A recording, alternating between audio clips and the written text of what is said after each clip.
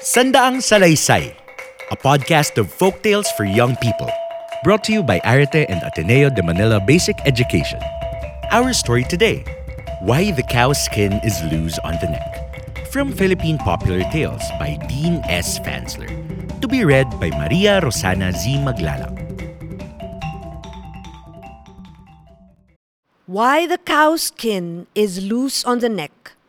A Tagalog story originally narrated in English by Francisco M. Africa.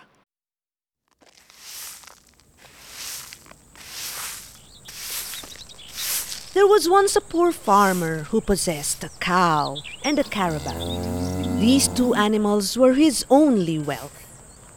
Every day he led them to the field to plow. He worked his animals so hard that they often complained to him. But the cruel master would not even listen to their words.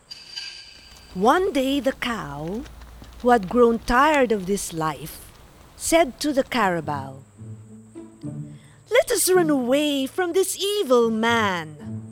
Though we are very dirty, he's not willing for us even to take a bath. If we remain here with him, we shall be as ugly and as filthy as pigs. If we run away from him, however, he will have to do his own work, and then we shall be revenged. Hurry up, let's go."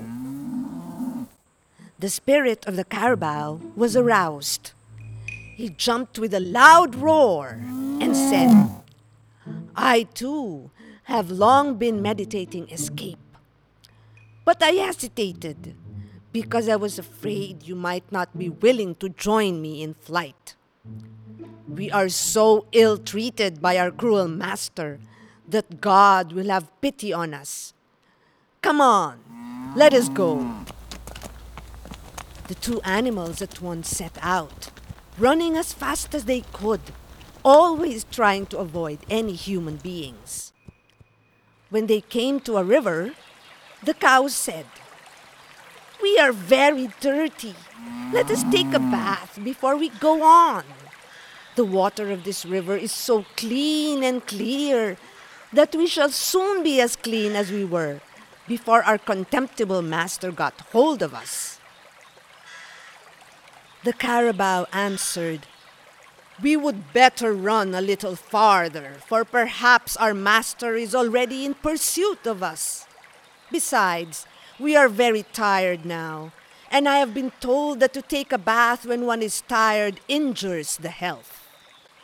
"Don't believe that," returned the cow. "Our bodies are so big that we do not need to fear sickness." At last, the carabao was persuaded by the arguments of the cow, and he said, "All right, let us take off our clothes before we go into the water."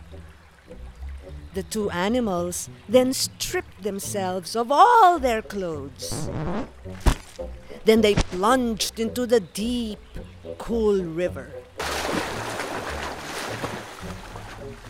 They had been in the water less than an hour, however, when they saw their master coming after them with a big stick in his hand. They ran up to where their clothes were. But in their haste, the carabao put on the cow's clothes, and the cow got the carabao's. As soon as they were dressed, they continued their mad flight. And as their master was very tired, he had to give up the chase and return home disappointed. Since the carabao was larger than the cow, the skin on the cow's neck has been loose ever since. Because the two friends were separated and could never exchange clothes again. And likewise, the skin on the carabao's neck has been tight ever since these two animals made their mistake in dressing.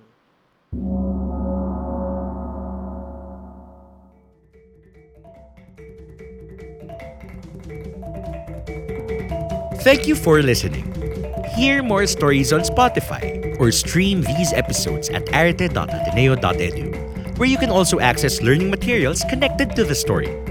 Until the next podcast. Ingat!